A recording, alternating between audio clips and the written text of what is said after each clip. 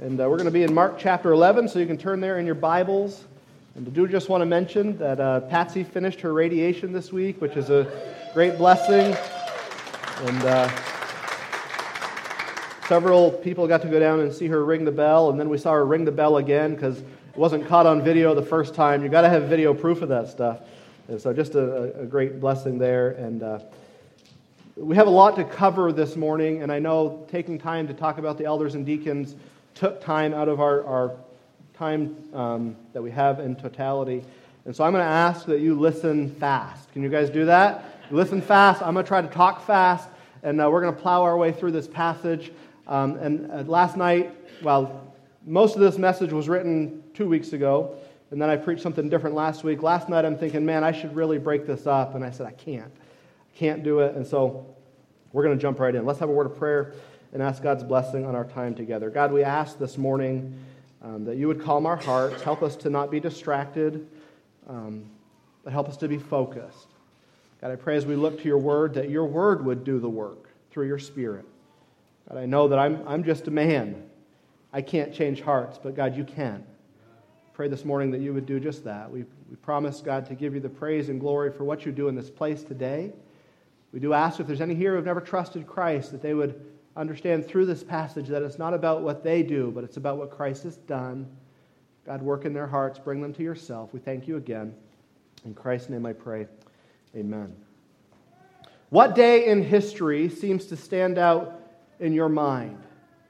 As I say that, your mind is probably rushing or racing to think about the one thing. And if you're thinking for that one thing, what are you finding? Hey, there's actually a lot of things that stick out in my mind. There's a lot of things that come to my memory as these thoughts come flooding back to you.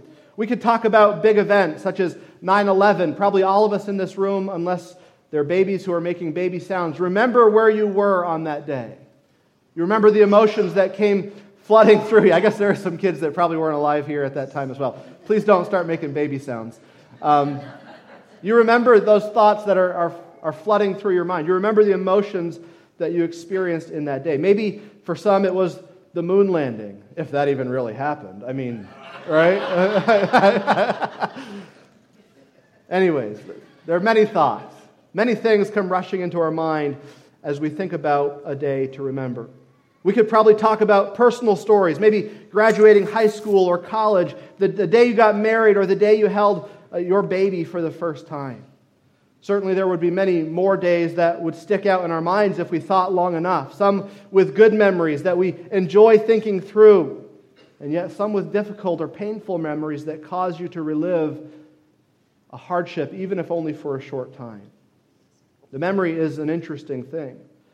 As the disciples walked with Jesus, no doubt this was one of the things they thought back on.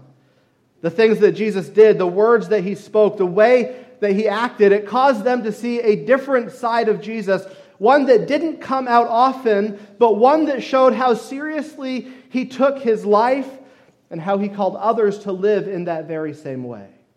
The big idea this morning is simply this. In this passage, Christ is passionately calling his followers to recognize the difference between genuine and hypocritical Christianity. As followers of Christ, may we be passionate to see genuine faith produce genuine fruit in our lives. So we're going to walk through the passage quickly, and then I just want to pull out two things that hopefully will be a help to us as we think about this idea of genuine Christianity. In verse number 12, we pick the story up where we left off last time. If you remember, Jesus had made his way to Jerusalem. He had ridden on the colt. It was the triumphal entry. People were praising him, saying, "Hosanna, save now," lifting up their voices while fully not understanding who he was and what he was actually doing. When he gets to Jerusalem, the Bible says in verse 11, as we saw, that he comes into the temple and he looks around upon all things, and then he leaves the temple and likely heads back to Bethany where he was staying with most likely some of his very good friends. Well, in verse number 12, we pick up the story and it says, on the morrow, so the morning after he had viewed the temple, the morning after he had ridden into Jerusalem, the morning after he had viewed the temple, he was coming in from Bethany again into Jerusalem, and the Bible says he was hungry. Now, this is an interesting point that Mark points out to us. And what is he doing?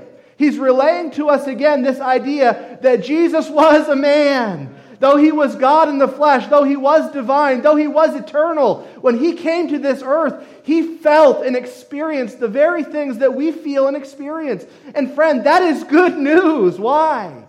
Because we have a Savior who understands what it's like to be a human. And so this isn't something we should simply overlook, but it's something we should think on and thank God for, that God made his Son to be human so that he knew what it would be like to live a human life. And if he faces emotions or feelings like hunger, then what do we think he felt when he went to the cross? Everything. Every emotion that we would have experienced on that day is an emotion that our Savior experienced as he followed through with the plan of God. I'm thankful that our Savior is able to have sympathy for us. Not just saying, man, I wish I knew how you feel, but he can say with great confidence, I know how you feel, because he's been where we are. And so Jesus is hungry. He's making his way from Bethany to Jerusalem, and he's hungry. In verse 13, the Bible says that he sees a fig tree afar off, and that, I just went to try to scroll up on my Bible. It doesn't work that way. He sees a fig tree afar off, and he came to it with joy in his heart because he's thinking, hey, this tree is going to have some fruit on it. I'm hungry. Fruit takes care of hunger. And so he makes his way up to the tree, and the reason he thought the tree would have fruit was because the leaves were in full bloom. Now, fig trees are a little bit different than other trees in that they produce their fruit and then the leaf comes. And so if you're looking at a fig tree and you see leaves on a fig tree, what can you rightly and safely assume? There should be figs there. So Jesus, as he saw the fig tree in a distance, he got excited. He said, hey, there's some food for us to eat. And he goes up to the fig tree, and he was happy, and he was thinking that he was going to fill his belly. But when he got there, he found that there was nothing on the fig tree yet. Have you ever been disappointed like that before? You get to a place where you know they make the best whatever. You go to the counter, and you're like, I'll take one of these. And they're like, we're fresh out. Disappointed, right? Well, as Christ made his way to the fig tree on that day, he was disappointed. He was hungry. He had a need. He saw what should have produced fruit for him, and yet there was no fruit there. So what does he do? Well, a normal person would just say, I'm going to go find another fig tree. But what does Jesus do? He curses the fig tree. He doesn't curse at it. He puts a curse on it. He says, from this point forward, no person will ever eat any fruit from you, fig tree. Now, is Jesus overreacting? Like, we know hungry and we know hangry, right? It seems like Jesus may have been on the side of hangry in this moment. A little overreaction, we would be prone to say, but Christ is going to use this fig tree to set up an amazing picture of what was happening in Jerusalem and in the temple and in those who claimed to follow him. And so as the disciples are seeing this take place, they're like, what in the world is wrong with Jesus? But what have we said through the whole Gospel of Mark? That everything that Jesus did was intentional. Every word he spoke was purposeful. And we're shown that here because at the end of verse 14, what does Mark point out to us? Jesus said that no man is going to eat fruit of thee hereafter forever. And the disciples heard it. The disciples caught it. They caught the interaction of Jesus with this fig tree. Though they didn't understand it, they caught it, and we're going to see that they hung on to it because it comes back around in a few verses in this chapter. As we continue on, the Bible says that they went from the fig tree, and they come to Jerusalem, and they come to the temple. And Jesus was likely still hungry, and the disciples are likely thinking, man, we got to get this guy some food because the way he's acting now is just absurd. Jesus walks into the temple, and what does he do? He starts throwing over the tables of the money changers, and he knocks over the chairs of those who sold the doves. Jesus cleansed the temple as he walked in and saw these things taking place in these places that they should not have been taking place. He sees what is before him, and he's disgusted. He sees what's before him, and he recognizes immediately that this is a disgrace to the design that God had established for temple worship. Now, we understand we live in a different day and age. We don't go to the temple like the good Jews did, or even the Gentiles who had been converted to faith in Christ, to faith in God. We don't understand fully the picture that is being painted here, but understand those who were there on that day would have understood that what Jesus was doing was a big deal. For somebody to come into the temple and begin throwing over the tables and casting people out. We understand that in other places, he cast them out with a whip. Like, this is serious Jesus. And the disciples probably are taking it all in, not really understanding what is going on, but they don't say a word. In verse 16, the Bible says that he continued on, that he would not suffer any man that he should carry any vessel through the temple. Now, this sounds like a Pharisee, doesn't it? It seems like what the Pharisees were doing to Jesus when the disciples were walking by the wheat field and they grabbed some wheat because they were hungry. It seems like the Pharisees when Jesus healed a man on the Sabbath day. It seemed like the Pharisees when they called Jesus out for doing things that they did not approve of. But you want to know the great difference? The great difference is that Jesus was God and the Pharisees were men. The Pharisees were not holding up only God's laws, they were holding up things that they had made as laws. Whereas Jesus was calling people's attention to understand that, hey, what is going on here is a serious offense, not to me, but to a holy and just God. So Jesus said it's not going to happen. What's up with the money changers? What's up with those who are selling doves? Well, none of this is necessarily wrong. People that were not Jewish, who did not live in Jerusalem, who came from other places, they didn't always have Jewish money with them. And if they were coming to do sacrifices, certainly it's going to be hard to bring a goat or a sheep or a dove from many miles away, right? And so the law allowed them to set these places up so that the people could meet the demands of the law to perform their sacrifices. But what was wrong here? Well, what was wrong is where these things were taking place.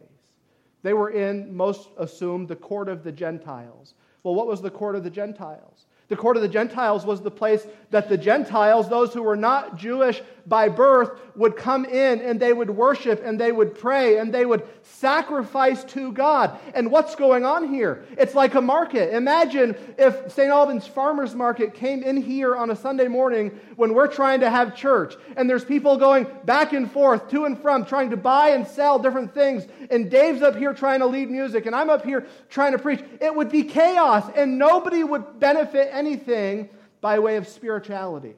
People were benefiting by making money for themselves, but nobody was benefiting spiritually. They had disgraced what God had set up. And so Jesus goes in and he casts over those tables. And imagine the people scurrying on the floor to try to find that money. He tips over the chairs of those who sold doves. I find that very significant, that he didn't tip over the tables with the doves on them. Why? He might hurt the doves. So what does he do? He tips over the chairs of those who are selling doves to say, hey, what you're doing is wrong here. Jesus was showing his mission. He was showing his heart. He was showing in an emotional way that what these people were doing was wrong. He goes on verse 17 and teaches them and says, you have made this place that was supposed to be called a house of prayer by the nations, you have made it a den of thieves. Certainly the money changers and those who were selling the animals for sacrifices were making a higher profit than normal, which was wrong. Greed was driving or fueling them to serve in this way. And so who were they really serving? Not God, but they were serving themselves. When the scribes and the Pharisees hear this in verse 18, they sought again how they might destroy him. Now this was not a new desire in the scribes and the Pharisees. We saw all the way back in the beginning of Mark, when Jesus began to do his first miracles, that these people had it out for him. Early on in his ministry, they said, hey, we've got to get rid of this guy. And now Jesus has only fueled their fire in an even greater way. But why were they so upset? Because once again, the people were looking to Christ and not to them. The people weren't looking to them to be a final ruling in this scenario. They looked at what Christ did and say, hey, there's something different about this guy. They were fearful. They were fearful for their position. They were fearful for their status. They were fearful because of the doctrine of Jesus. And after all this takes place, the Bible says in verse 19 that when even was come, he went out of the city. Now, let's put together a timeline. When they came to the fig tree, it was morning. It was about a 2-mile walk from Bethany to Jerusalem. And now in verse 19, it's evening. And so this whole idea of the cleansing of the temple, we think of it as a very fast-paced, quick thing where Jesus was in and out. But the reality is, Jesus went in and he stayed in for a long time. And he taught the people. He didn't just blow up and have people say, wow, look how crazy he is. But he stayed there with the people. Why? To get them on the right path. To show them the truth. To show them in the way that they should walk. Well, the next morning they had made it back to Bethany. And the next morning they come to this fig tree again. And it was dried up from its roots, verse 20 tells us. And Peter, big mouth Peter, he calls to remembrance and says unto him, to Jesus, Master, behold the fig tree which thou cursest is withered away. Now what did we learn in the end of verse number 14? That the disciples heard everything that took place there. There was probably a little bit of anticipation in them as they approached the fig tree thinking, hey, what's this going to look like? And they show up to where the fig tree is, and Peter's the first to say, hey, Jesus, look! That fig tree that you said nobody was going to eat from ever again, not only is it not bearing fruit, but it's withered up from the roots to the top of the tree. Now, in our culture, in our world, when we see a tree dying, where do we notice it first? The top. When we built, we had these 2 maple trees in our front yard, and as being good stewards, when we had a lot of scrap material, we threw it in the front yard and we lit a fire. I like fire, so I'm being a good steward of the scrap material that God has given me. Well, we burned a lot of stuff out there, like a lot of. I thought I was going to get in trouble one day, but I didn't, thankfully. And so we moved in January. Things seemed fine. The tree was a little darker than normal. Spring came around, and the tree all the way to the left blossomed. It was beautiful, beautiful maple tree. Nice, beautiful, lush leaves. This other tree, we destroyed the thing. And where did we notice it? Up top.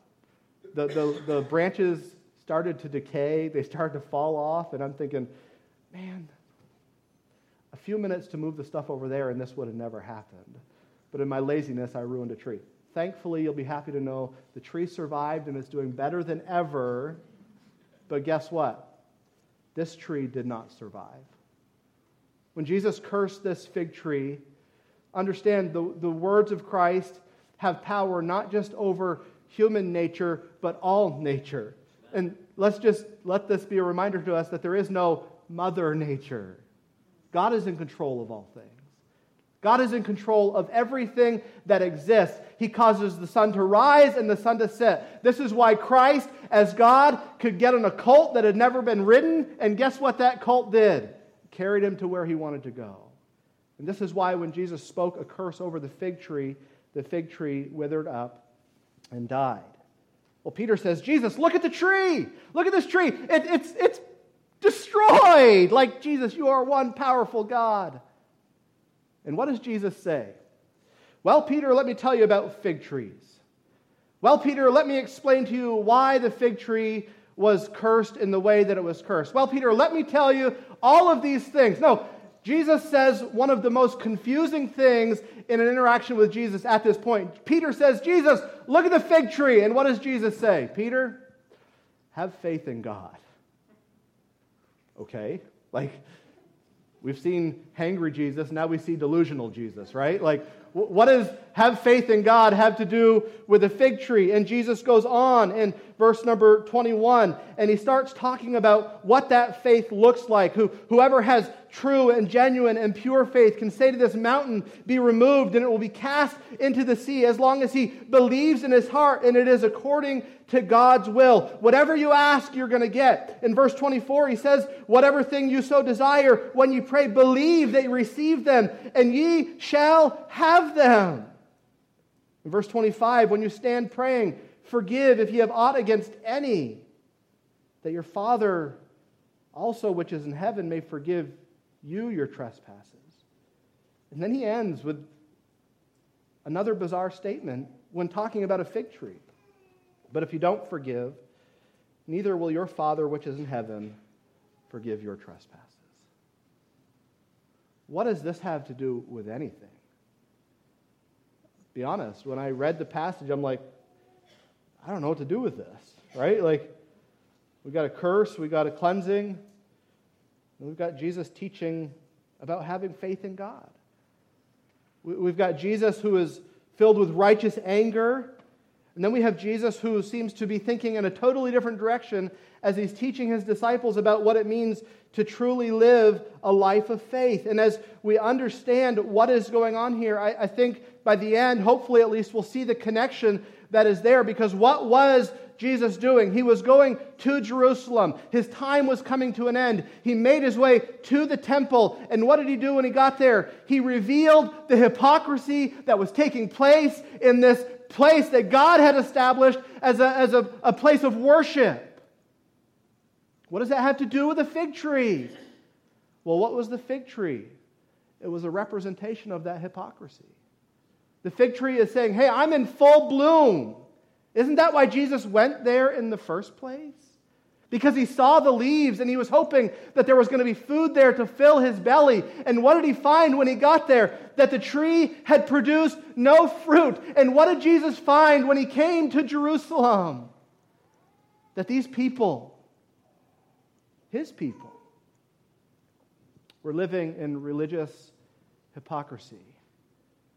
And even though they were doing all the right things, and even though they made it look really good from the outside, when Jesus got there, he found nothing. And so what does he do?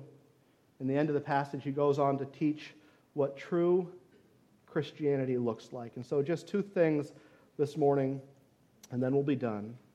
First off, Christ is calling us away from counterfeit Christianity. Christ is calling us away from counterfeit Christianity. As they walk down the road, Christ sees this tree and he rightly expects to see fruit, but he goes up and there's nothing there. Disappointed, he curses the tree so that it would never produce fruit again. And at first glance, as we said, this seems like angry Jesus, but there's more to the story. There's more that we need to understand, not just about what was going on in Jerusalem, but about what so often goes on in our own lives. Jesus, as he made his way to the fig tree, saw the hypocrisy. As Jesus made his way to the temple, he saw the hypocrisy. And I would dare say, friends, that there are times in our lives when God examines our hearts, and what does he find? Hypocrisy. We know the words to say. We know the songs to sing. We can raise our hand at the right moment. We can put our offering in the plate. And yet so often our hearts are so far from God. And that's exactly what was taking place in the temple. Jerusalem had been filled with people. 3 times the normal amount were there because they were coming for the Passover. They were doing their religious duties. They were fulfilling their religious obligations. And when Jesus walked in and he saw what was taking place there, though not all fit this, most did. Jesus says what is going on here is nothing more than a show. What is going on here is nothing more than a religious parade. And it started with the top and it made its way down. Did we not see when we studied the book of Malachi that God had a lot to say towards the priests that were in the temple? And what were they doing? They were living a charade. They were making it look good. They were using the sacrifices for their own benefit. They were striving to get personal gain instead of living lives of true worship. And when that was taking place in the lives of the priest, what did we say happened to the people? The people came in and instead of giving their best, they looked through their flock and they said, I'll take my worst. Instead of giving what God desires, I'm going to give what's convenient. Instead of giving what I know God deserves, I'm going to take what I don't even like, what I wouldn't even use for myself, and give it to him. And so this was happening with the priests. We understand the priests were influenced heavily by the Roman government who had invaded at this time. They were influenced politically. They were influenced financially. They wanted to keep their position. They wanted to fill their role. And so they did, what they could do within their means to follow the law as close as they could while also meeting the demands of a corrupt government, which then in turn made them corrupt themselves. As the merchants were set up buying and selling, as the people would come in with their funds, it was probably almost this idea of, all right, let's go get this thing over with and let's move on to other things. And yet when Christ came in, he set things straight. When Christ came in, he made a mess, some would say. But isn't it true that sometimes in order to set things right, you have to make a mess? And so Christ came in with a righteous indignation, angry and upset over all that was taking place in the temple. And he calls the people out. He said this place was to be called a house of prayer by all nations, and yet you have made it a den of thieves. And what a word that was to speak over those who were in charge on that day. And what is it that Jesus is doing? He's calling us away from hypocritical or counterfeit Christianity. I'm sure as most walked into Jerusalem on that day, they thought, wow, look at this place. Buzzing with people. Busier than ever before. People seemingly had smiles on their faces. People seemingly doing the right things. And yet when Christ walked in, he saw the exact opposite. He didn't say, wow, look at the crowds of people. He said, wow, look at the shame that these people are causing to come upon the temple that God has established. And so he walks in and he cleanses the temple, and in doing so, he calls the people away from the lies they have been living to live for him in truth. And we can look at this passage on this day. We understand the fig tree, right? It should have had fruit, it didn't. Jesus cursed it. We can understand the temple. Jesus walked in. True worship should have been going on, but it wasn't. And so Jesus cleansed it. But maybe the focus of our hearts and minds actually needs to turn into our own lives to say, where am I playing the part? Where am I making it look like I'm a good Christian and yet my life is in shambles? Where am I praising God in public and then cursing God in private? Where am I saying, I have faith in God, and yet in the corners of my heart and the things that are really difficult, I find myself doubting God and what he's going to do and his goodness towards me, and maybe even to the point if he even exists. You see, friend, all of that is hypocritical. When we hold a standard for another person, what is that? It's hypocritical.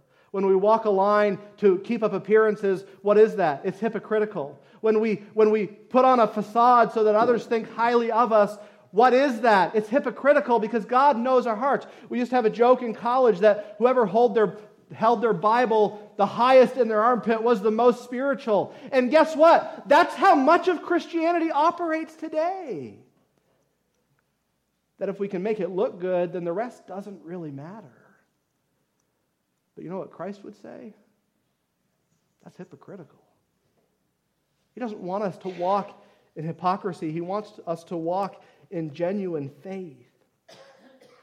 And so as he comes to the fig tree and as he comes to the temple, he calls true believers away from that which is hypocritical, and he calls them to that which is genuine. The second thing this morning is that Christ calls us to genuine Christianity. This interaction, again, is confusing. It seems a little bizarre. But when you really lay into it, it's beautiful. Amen. It's beautiful. Christ curses the fig tree and says, never again, forever, is anyone going to eat fruit from you. He goes to the temple and he says, this is a disgrace to my Father who is in heaven. The way he established things in the priesthood and for the people so that they could be brought close to God has been made nothing more than a charade. This is disgraceful.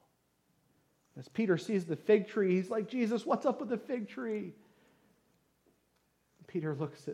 Jesus looks at Peter and says, Peter, have faith in God. Have faith in God, Peter. Have deep and genuine and pure faith in the one God who was and is and always will be. He says, Peter, pray. Pray prayers of faith. Pray believing that God can do the miraculous and the incredible and the unthinkable. Have faith in God, Peter, and let that faith be lived out in the way that you live your lives in regards to prayer. And we like the first two. Oh, I can have faith in God, or at least I can say it. I can pray prayers of faith. God, do this. God, do that. But then what does Jesus say? He says, forgive. Why? Because forgiveness is one of the most crucial parts of our Christian life that we often ignore. And it's on forgiveness that everything hinges. Why did Christ come to begin with? So that mankind could be forgiven. So that mankind could be reconciled back to a holy and just God, so that mankind could have their slate washed clean, so that they could be in God's presence.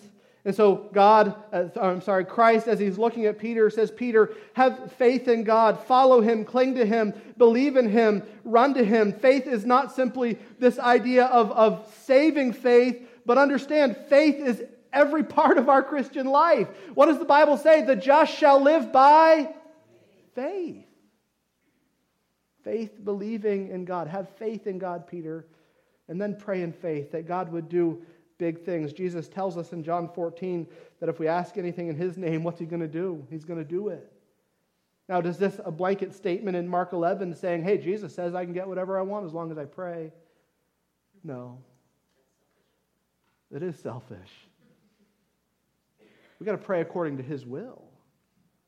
We can pray big prayers to a big God, and guess what? Sometimes he does very big things. Why? Because he's a big God who is able to do more than we can ever imagine. But sometimes in our prayer of faith, when we surrender to his will, God withholds big things. Why? Because he's a big God who has a big plan. And we're a small part of it. So he says, have faith in God.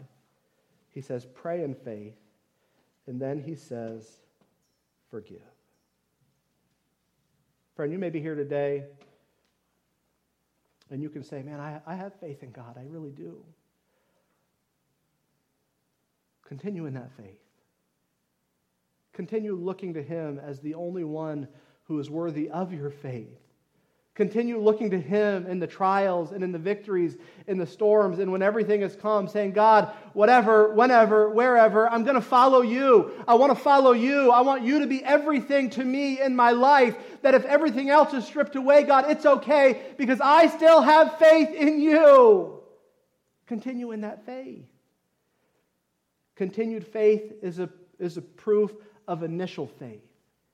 That when we continue walking in faith, what does it prove? That we even had faith to begin with by way of salvation. So Jesus, knowing what was coming in Peter's day, didn't want him to be leavened with the leaven of the Pharisees. He didn't want him to do what was easy, though Peter did take the easy way out when he denied Christ. He wanted him to continue in faith because faith is key. So have faith in God. This is genuine Christianity. This is genuine belief in Christ, that we continue by faith. Then he says, pray in faith. Pray that God would do big things. It's funny, if we examine our prayer lives, lots of times we only pray, and I think this speaks to the shallowness of our prayer lives at times. We only pray for the things that we can already provide for ourselves. God, thank you for this food. Well,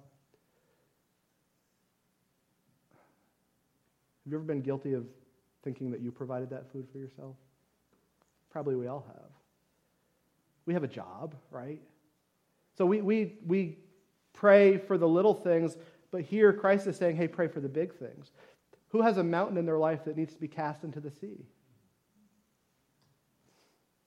Jesus says if you pray in faith, believing, then that can happen. That thing that is insurmountable to you, that thing that seems like there's no way around it, God can remove it and he can destroy it, but he can also repurpose it. That thing that you once thought was an obstacle to you may actually, in reality, be a blessing to you. God does things in ways that we don't understand. Pray in faith. And then he says, forgive. And I want to ask you this morning, who do you need to forgive? And the people that I've sat with in any sort of counseling, do you know what a lot of what they struggle with stems back to? The area of unforgiveness. A seed of bitterness from a word somebody said. A seed of bitterness because somebody did something to them, and from their perspective, it changed the course of their lives. A seed of bitterness because somebody was unkind, or maybe somebody just didn't acknowledge you. A seed of bitterness because of hurt. Guess what? Christ is not saying that your hurt is not real. What's he saying? That through forgiveness, God helps you get over your hurt. And so forgive. We've all been hurt. Let's be honest. Like if we were to lay our cards on the table, probably some of us in this room would have a hard time sharing the ways that we have been hurt in our past. I get it. Life is hard, but what does Christ say? He says forgive. And there's no caveat. There's no forgive unless X, Y, and Z has happened. He simply says forgive. And why does he say forgive? Because you have been forgiven. And a heart that understands forgiveness is able to forgive. But a heart that doesn't understand the forgiveness of God towards me or towards you is going to be the heart that holds on to things instead of letting go of them. Forgiveness is a sign, friend, that even if the situation isn't resolved, that you've given the situation to God. So where do you need to forgive? What do you need to let go of? Because in most cases, that thing that you're holding on to is only holding you back and nobody else. So will you forgive? That's genuine Christianity. I wish Jesus said more, like go to church twice a week and give your offerings and sing loud and serve in the nursery and sign up for church cleaning. But isn't that what we have made Christianity? Nothing wrong with going to church, but they didn't have 3 to thrive, or what is it, 4 to flourish? They went on the Sabbath day to worship the Lord. And every other day was to be a reflection in their lives of what they did on that day. The way they lived, the way they worked, the way they served, it all pointed back to the one they worshiped on that day. And so counterfeit Christianity, Jesus goes to the fig tree, it's got no figs. He goes to the temple, it's got no fruit, but they look good. And understand this, counterfeit Christianity is all about you looking good. Many people walk in hypocrisy in their Christian lives because they're too afraid to be honest about the things that they're actually struggling with. Many people live in defeat and failure because they're not willing to actually get the help that they need to bring them through the things that are plaguing them in their lives. So counterfeit Christianity is about you. It's about what you can do to keep up appearances in front of the people that you're trying to impress. But genuine Christianity is all about resting in what Christ has done for you and allowing the Spirit of God to work through you through everything that you face. Genuine Christianity admits its failures and its shortcomings, not to rejoice in them, but to seek accountability in forsaking them. And so I would ask us this morning, church, are we genuine Christians or are we counterfeit Christians? Nobody knows that I was going to do this morning, but Dave French, if you'd come up here. Bruce, if you'd come up here. And Matt, if you'd come up here. Dave, you stand down on this end. Dave actually played right into this really well this morning. If you haven't noticed, he's got his slippers on. The man forgot to put shoes on today. He's got slippers on. Matt, you come down here. Bruce, you're stand right here. And I'll stand over here. A bunch of people walked in today and said, why are you wearing a suit? I said, because there's a reason, and this is the reason. From a religious perspective, from the crowd, looking up, how would you rank people? Don't say a word. Not knowing us, just taking in the appearance that's here. How would you rank us? Like I said, Dave played into this really well. He's got his jeans and his slippers on, coming to church. Do you know there's some churches that if Dave walked in like that, they would say, you can't come in here like that. You got to go change, man. Like, we're seriously not going to let you in the doors unless you go change. Then you have Matt. You know, he's a step up from Dave. He's got nicer shoes, got nicer pants. I think I like Dave's shirt a little better, but people would look at that and say, well, at least he tried, right? And then you got Bruce. He's got a tie on, right? People would look at that and say, you know, he believes. He's not there yet, but he's getting there. And then you got me with a suit on who absolutely hates wearing this thing every minute that I've had it on today. And I'm thankful this is not our church, but there are many churches that this is the case, where they would look and say, man, that guy in the suit, he is super spiritual. And that guy in the tie, he's getting there. That guy in the shirt and dress pants, he's doing okay. That guy in the jeans, he doesn't even belong here. Many churches live that way. But you know what the reality is? The guy in the suit is oftentimes the guy whose mouth outside of church is full of profanity. His mind is gripped with lust. He's engaged in things that if they were mentioned in church, nobody would have anything to do with him. There would be no grace. And yet the guy at the other end of the line, who's just trying to serve Jesus and love Jesus, he may not have it all together. Certainly he doesn't. But friends, there's a genuineness there that this doesn't replace. You know what Jesus says to the guy in the suit who looks good? You're cursed. Your whole life is a show. It's a facade. And though you're keeping up appearances to those around you, God knows your heart. And yet the guy in the jeans, when he says, hey, Jesus, look at the fig tree. What does Jesus say? Peter, just have faith. Just pray bold prayers. Peter, just simply forgive. And you'll be a better display for your Father in heaven than that temple in Israel ever would have been. Am I saying that how we dress doesn't matter? No. I think it does. I think the Bible has guidelines for that stuff. But friend, and we could replace dress with anything. If all we're looking at is the external appearance, then we've missed the reality of who our God is. He's not a God that he's worshipped like idols with hands and things that we do. He's worshipped from our heart. And what was Jesus trying to get across to his disciples? You guys can be seated. These guys that would follow him to the end, these guys that would be lost and lonely. What's he trying to get across to them? Guys, just keep it real.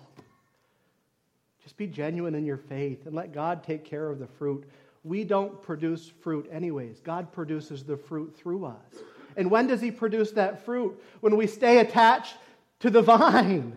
When we stay attached to him. When we stay attached to the one whom life flows from. Not just physical life as we think about it, but true spiritual life. You want to go and try to fake this Christianity? By all means, friend. Try it. And you know what you will find? Frustration. You'll play the game of comparison, only thinking you're doing better because you look better than somebody else. You'll feel a void that nothing fills. Oh, but friend,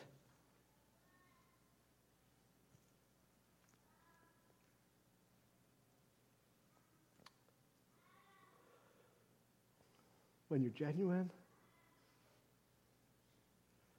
you won't look for anything else. Why? Because in Christ you have it all. And so this was a day to remember. Disciples saw a lot. They saw Jesus curse a tree. Tree withered up and died. They saw Jesus cleanse the temple. They were probably a little afraid when that was going on. Probably Peter was like, yeah, I'll get in on this too, right? And Jesus looks at Peter, settle down. And then they go have this intimate conversation around a fig tree.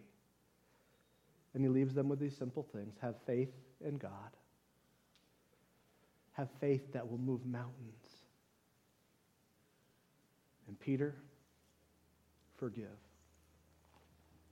As Peter went on, we understand that he denied Christ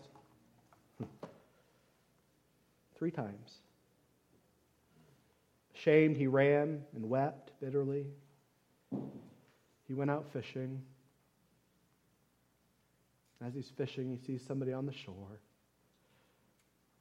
And who does he see?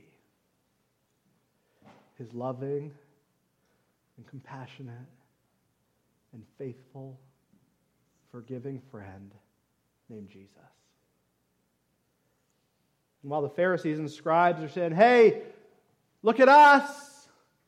And when the crowds start to dissipate because of Jesus, they get angry and they want to kill him. And yet Christ never once says, hey, look at me. But when we look to him, friend, we find we have all that we need. And so genuine Christianity, it's all about Christ. And I would ask you this morning, where is your focus? You can breathe easy. Next week I'll show up in my probably untucked dress shirt, dress pants. But do you know the same is true for that? That if I'm doing that to keep up appearances, then it's wrong. Friend, just be the you that God has made you to be. Be the you that he is shaping you to become. And guess what? You will find that God receives the glory from your life each and every time. Be genuine. I'm thankful that we don't have one of those churches that judges people based on their appearances. If not, if we did, Matt would have never made it in. I'm thankful for the genuineness here. And friend, may we pray that that genuineness continues through us. Because you know what it takes? All it takes is one person. One bad apple spoils a whole bunch. A little leaven leavens the whole lump. All it takes is a seed to creep in. Maybe that seed is lack of faith. Maybe that seed is unforgiveness. And guess what happens? Before you know it, the beautiful thing that God has established begins to crumble until it's nothing but a pile of ashes. May that not be us. God, we ask you this morning as we've looked to your word that you would grant us wisdom and discernment, that you would give us pure desires, God, to follow you by faith. God, I'm thankful that this thing of Christianity is not a factory where you are just stamping out one after another to look exactly the same, to do the same thing in the same way. But God, you've given us personality, and we see that all throughout your word. God, you've made us as individuals. And I pray that we would individually serve and worship you. God, where the Scripture commands something, may we fall in line to that with a heart of love, not a heart of obligation. But God, where you give us grace, may we also give grace to those around us. God, help us. Help us to just simply love you. For in loving you appropriately, everything else will fall into place. We thank you, God, for all you do. Be with us now. In Christ's name we pray, amen. If you're here today and you've never trusted Christ, friend, as we sing, understand it's not about what you can do. It's about what He has done. And I'd love to show you through the Word of God how you can be saved.